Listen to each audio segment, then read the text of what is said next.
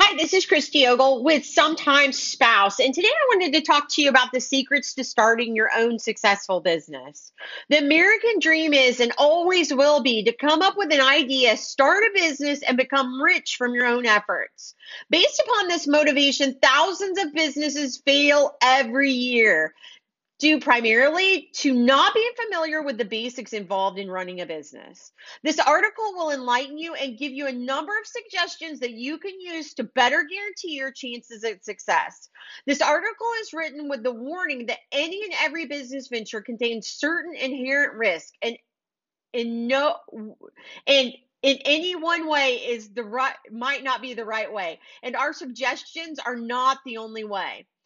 On the contrary, we advise that before investing any money in a business venture, you seek counseling and help from a qualified accountant or attorney. Just about the first thing you should consider before deciding to start or purchase a business is the legal form which you're operating under. There are basically four choices: one, sole proprietorship; two, partnership; three, limited partnership and or a corporation. Each has a number of advantages and disadvantages. We'll try to spell them out for you. As much as anything goes, for many people, starting a business is a form of ego gratification, and they form a corporation for some sort of pristine gain, just to say, I own a corporation. With just a little bit of observation, you'll find that one of the major causes of business failures is due to the founder wasting startup capital on frills such as an impressive storefront office, expensive furnishings, and corporate legal costs. One of the basic traits you must develop is it's going to be a successful business, it's to keep a tight hold on your expenditures. In fact, a good rule of thumb is that anything that does not make money for you or protect your investment should not be purchased at this time. Very definitely, this applies to the expenses of setting up your own corporations. Unless you have a partnership and start your business as such, the only real advantage to forming corporation would be up here to a corporate structure will semi-protect you property and the property you own. As example, you own a car or a home. You form a corporation to protect these possessions from the business losses. Yet, if you can be found guilty of misusing corporate funds, your business creditors can pierce the corporate shield and come after your possessions. Basically, if you invest everything you have in your business, as most newcomers do, you don't usually need a corporation because you have nothing to protect. Your household possessions, personal belongings, generally your car, and even a portion of the equity in your home is protected by the homestead provision of the Federal Bankruptcy Act and cannot be taken away from you. As a sole proprietor or a partner of a business, you'll be paying taxes on your overall earnings, much of the same as if you're holding down a salary job or an hourly job. Whether you do or don't take money out of salary, you will have no bearing on earning your business and tax returns. The often advertised advantage of incorporating is that you manipulate your salary in order to save tax dollars is a real because of corporation laws. However, the IRS frowns on this practice. When your business is successful and you make a lot of money, definitely check with your accountant on the advantages of incorporating. As a corporation, you'll be subject to a number of the drawbacks as well. Generally, higher taxes, stricter laws concerning the operations of your business, more elaborate accounting procedures, and legal papers that require just about every time you make a major move or sign almost any contract. Thus, your legal and accounting fees will be much higher as a corporation than will be required for a sole proprietorship type of business. As a sole proprietor partnership, you'll find there are many areas to register your business name. The cost, however, is minimal, ranging from $5 to $100. About the best way to find what law apply in your area is to call your bank and ask if they need a fictitious name, registration, or card certificate in order to open a business account. Selecting a name for your business is quite important to you and particularly relative to your advertising. Your business name should describe the product and services you offer. Fancy names such as Linda's Clipping Services will lose potential walk-in and passing customers to the beauty shop across the street that calls itself Patty's Beauty Salon or Jane's hairstyling shop. The advantage of using your full name in the title of the business, such as Johnny Joe's Meat Locker, has the advantage of making credit somewhat easier to come by, provided you pay your bills on time. But it also includes the disadvantage of combining your services locally and regionally at best. Should you buy or lease or rent a space for your business? Think twice before you make a decision about these lines. Most businesses tend to grow quickly and never get off of the ground. There are a few exceptions, but only a very few that tend to grow at a modified rate. So, buying a piece of property and setting up your business or within that property obligates the ownership regardless of what happens to your business. Leases are almost always very strong contracts written by attorneys to the advantage of the property owner. When you sign an agreement to pay someone for the use of their space over any length of time, you are nailed into paying that space regardless of what happens to your business. In the beginning, it's wise to get a short term lease, possibly, or arrangement with the option to lease at a later date. This does not apply to retail businesses unless your particular business has to be an untried one. Definitely, you should open a business bank account. In selecting a bank for your business, scout around and look for one that will help you. Determine what your banking needs will be, and then via telephone interview the managers of banks in your areas, the important convenient bank in your business location. A point to remember, the closer you make a relationship between you and the bank manager, the better your chances are going to be for approval of loans or special favors that you might need at a later date. Try to become more acquainted as many of the bank as employees as possible. The better you know them, the more courteous they will be, especially in the course of your relationship and your association with them. Just as a doctor is a specialist in this field and you go to him for medical problems, your banker is a specialist in this field and you should go to him for any money problems. In business, you'll have to learn that everyone's an expert in his own line of work, and your associations with other business people refrain from acting like a sharpie or pretending that you know exactly how everything works in somebody else's specialty. You'll find that very often different banks specialize in different types of business. As an example, you're sure to find businesses that specialize in real estate transactions, export import businesses, and even manufacturing operations only. What I'm saying here is that you're planning to sell a fairly inexpensive item, your customers will probably need or want financing.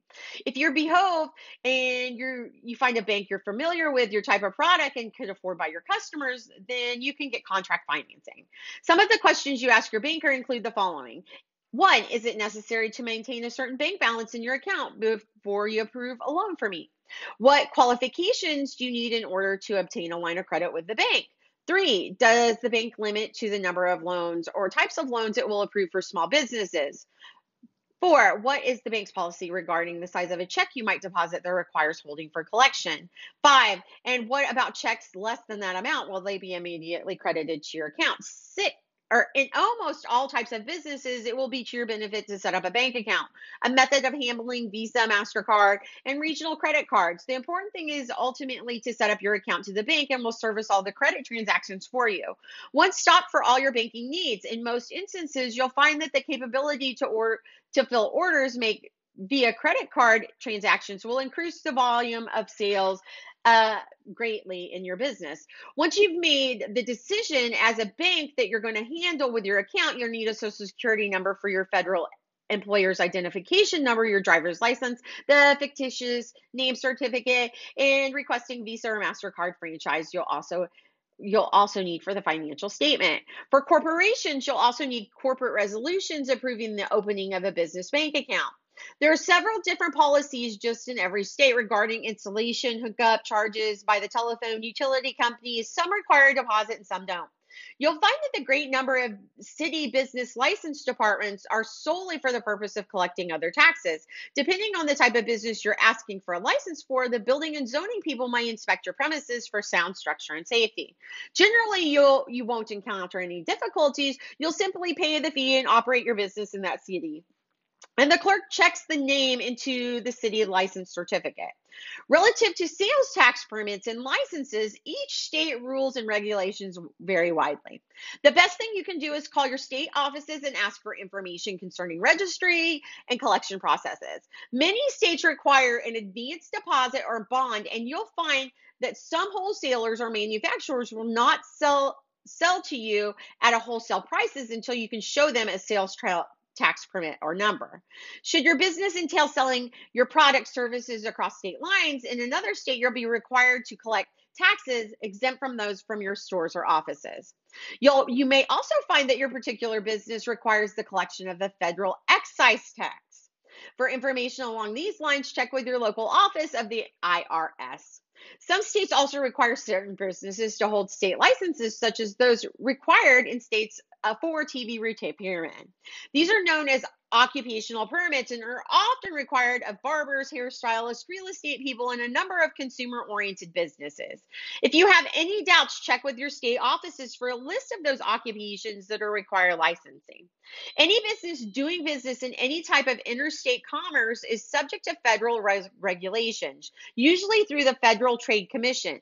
This means that any business that shops, sells, or advertises in more than one state is subject to such regulations. And this includes even the smallest of mail order operations. Normally, a few business people have ever and contact with the federal regulatory agencies. The only exception being with this is the question of operating your business unethically or illegally. Any business that sells or distributes food in any manner almost always requires a county health department permit. If your business falls into this category, simply call the county health department and invite them to your place of business for inspection. The fees generally range from about $25 depending on the size of your business when it first inspected for a permit approval.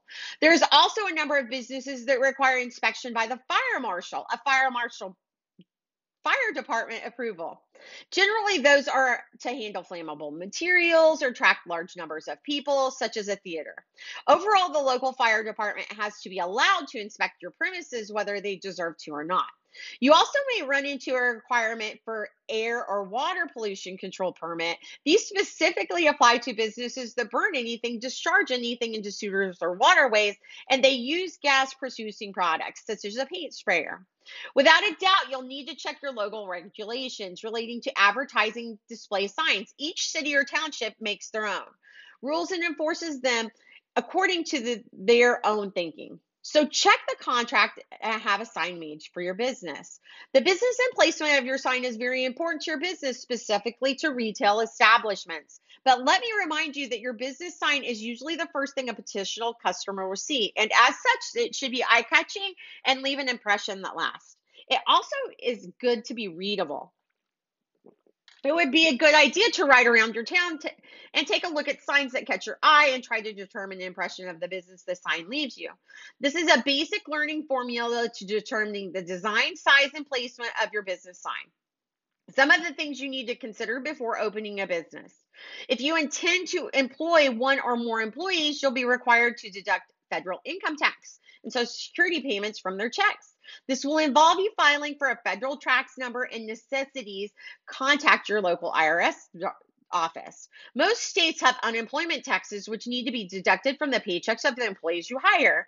And there are a number of states that have income taxes, disability insurance, and a number of other taxes. Again, the best thing to do is check your local office at the IRS, and above all else, don't forget to ask about rules of minimum wage law and comply. When your business grows to the point of needing additional help, don't be afraid to look for a new hire to help you.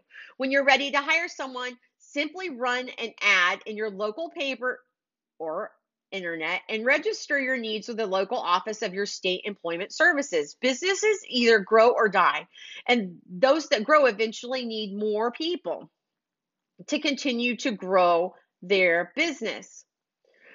Regardless of how small your business is when you begin, never walk in with the thought in your mind that something isn't going to keep you busy. Anyone with an attitude of that kind is a fool. You begin and make businesses successful in order to realize financial freedom. Don't just be busy. Establish your business. Put it on its feet, and then hire other people to do the work for you. And those businesses that require an operations manager or someone to run the phase of your business you're too busy to handle, hire a person that's needed or the business will surely suffer. To protect the investment of your business, you'll need business insurance. If you have ever had any experiences with business insurance, simply look under the heading Business Insurance in your phone directory. As for bids from several different companies and agencies, primarily you should have a policy that gives you general liability, fire, workman's compensation, business interruption, and vehicle coverage.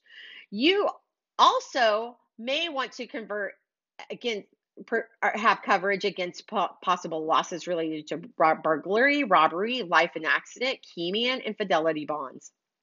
As a sole proprietor of a business, you won't be paid as an employee, so there will be no income tax whatsoever for your withdrawal from a company's earnings.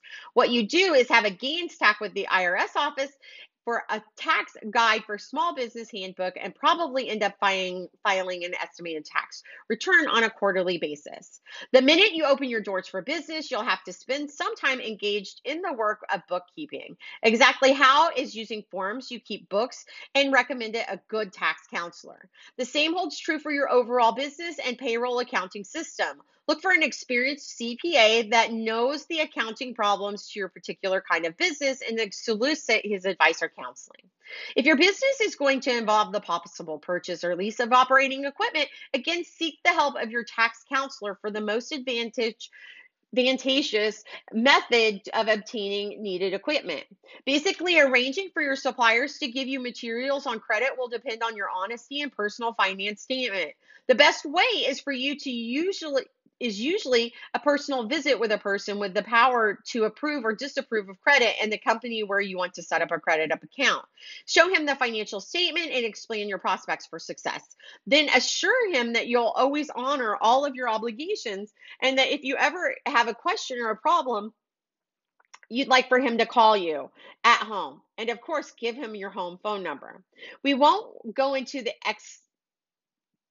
extra things like advertising your products, services, or business, but there is something along these lines you should always keep in mind. The best kind of advertising for your business it can receive and really don't pay for is publicity. When something usually happens to you, your business or your employees, that's news. So be sure and tell the news media your area is all about it.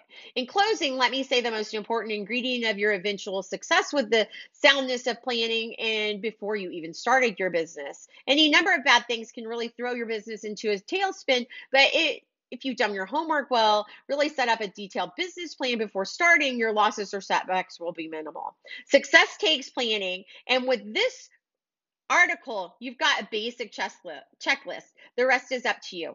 Good luck, and may your life overflow with success in all that you undertake from this moment forward. I'm Christy Ogle with Sometimes Spouse. Occasionally, you need a spouse without the hassle. Have a great day. Bye bye.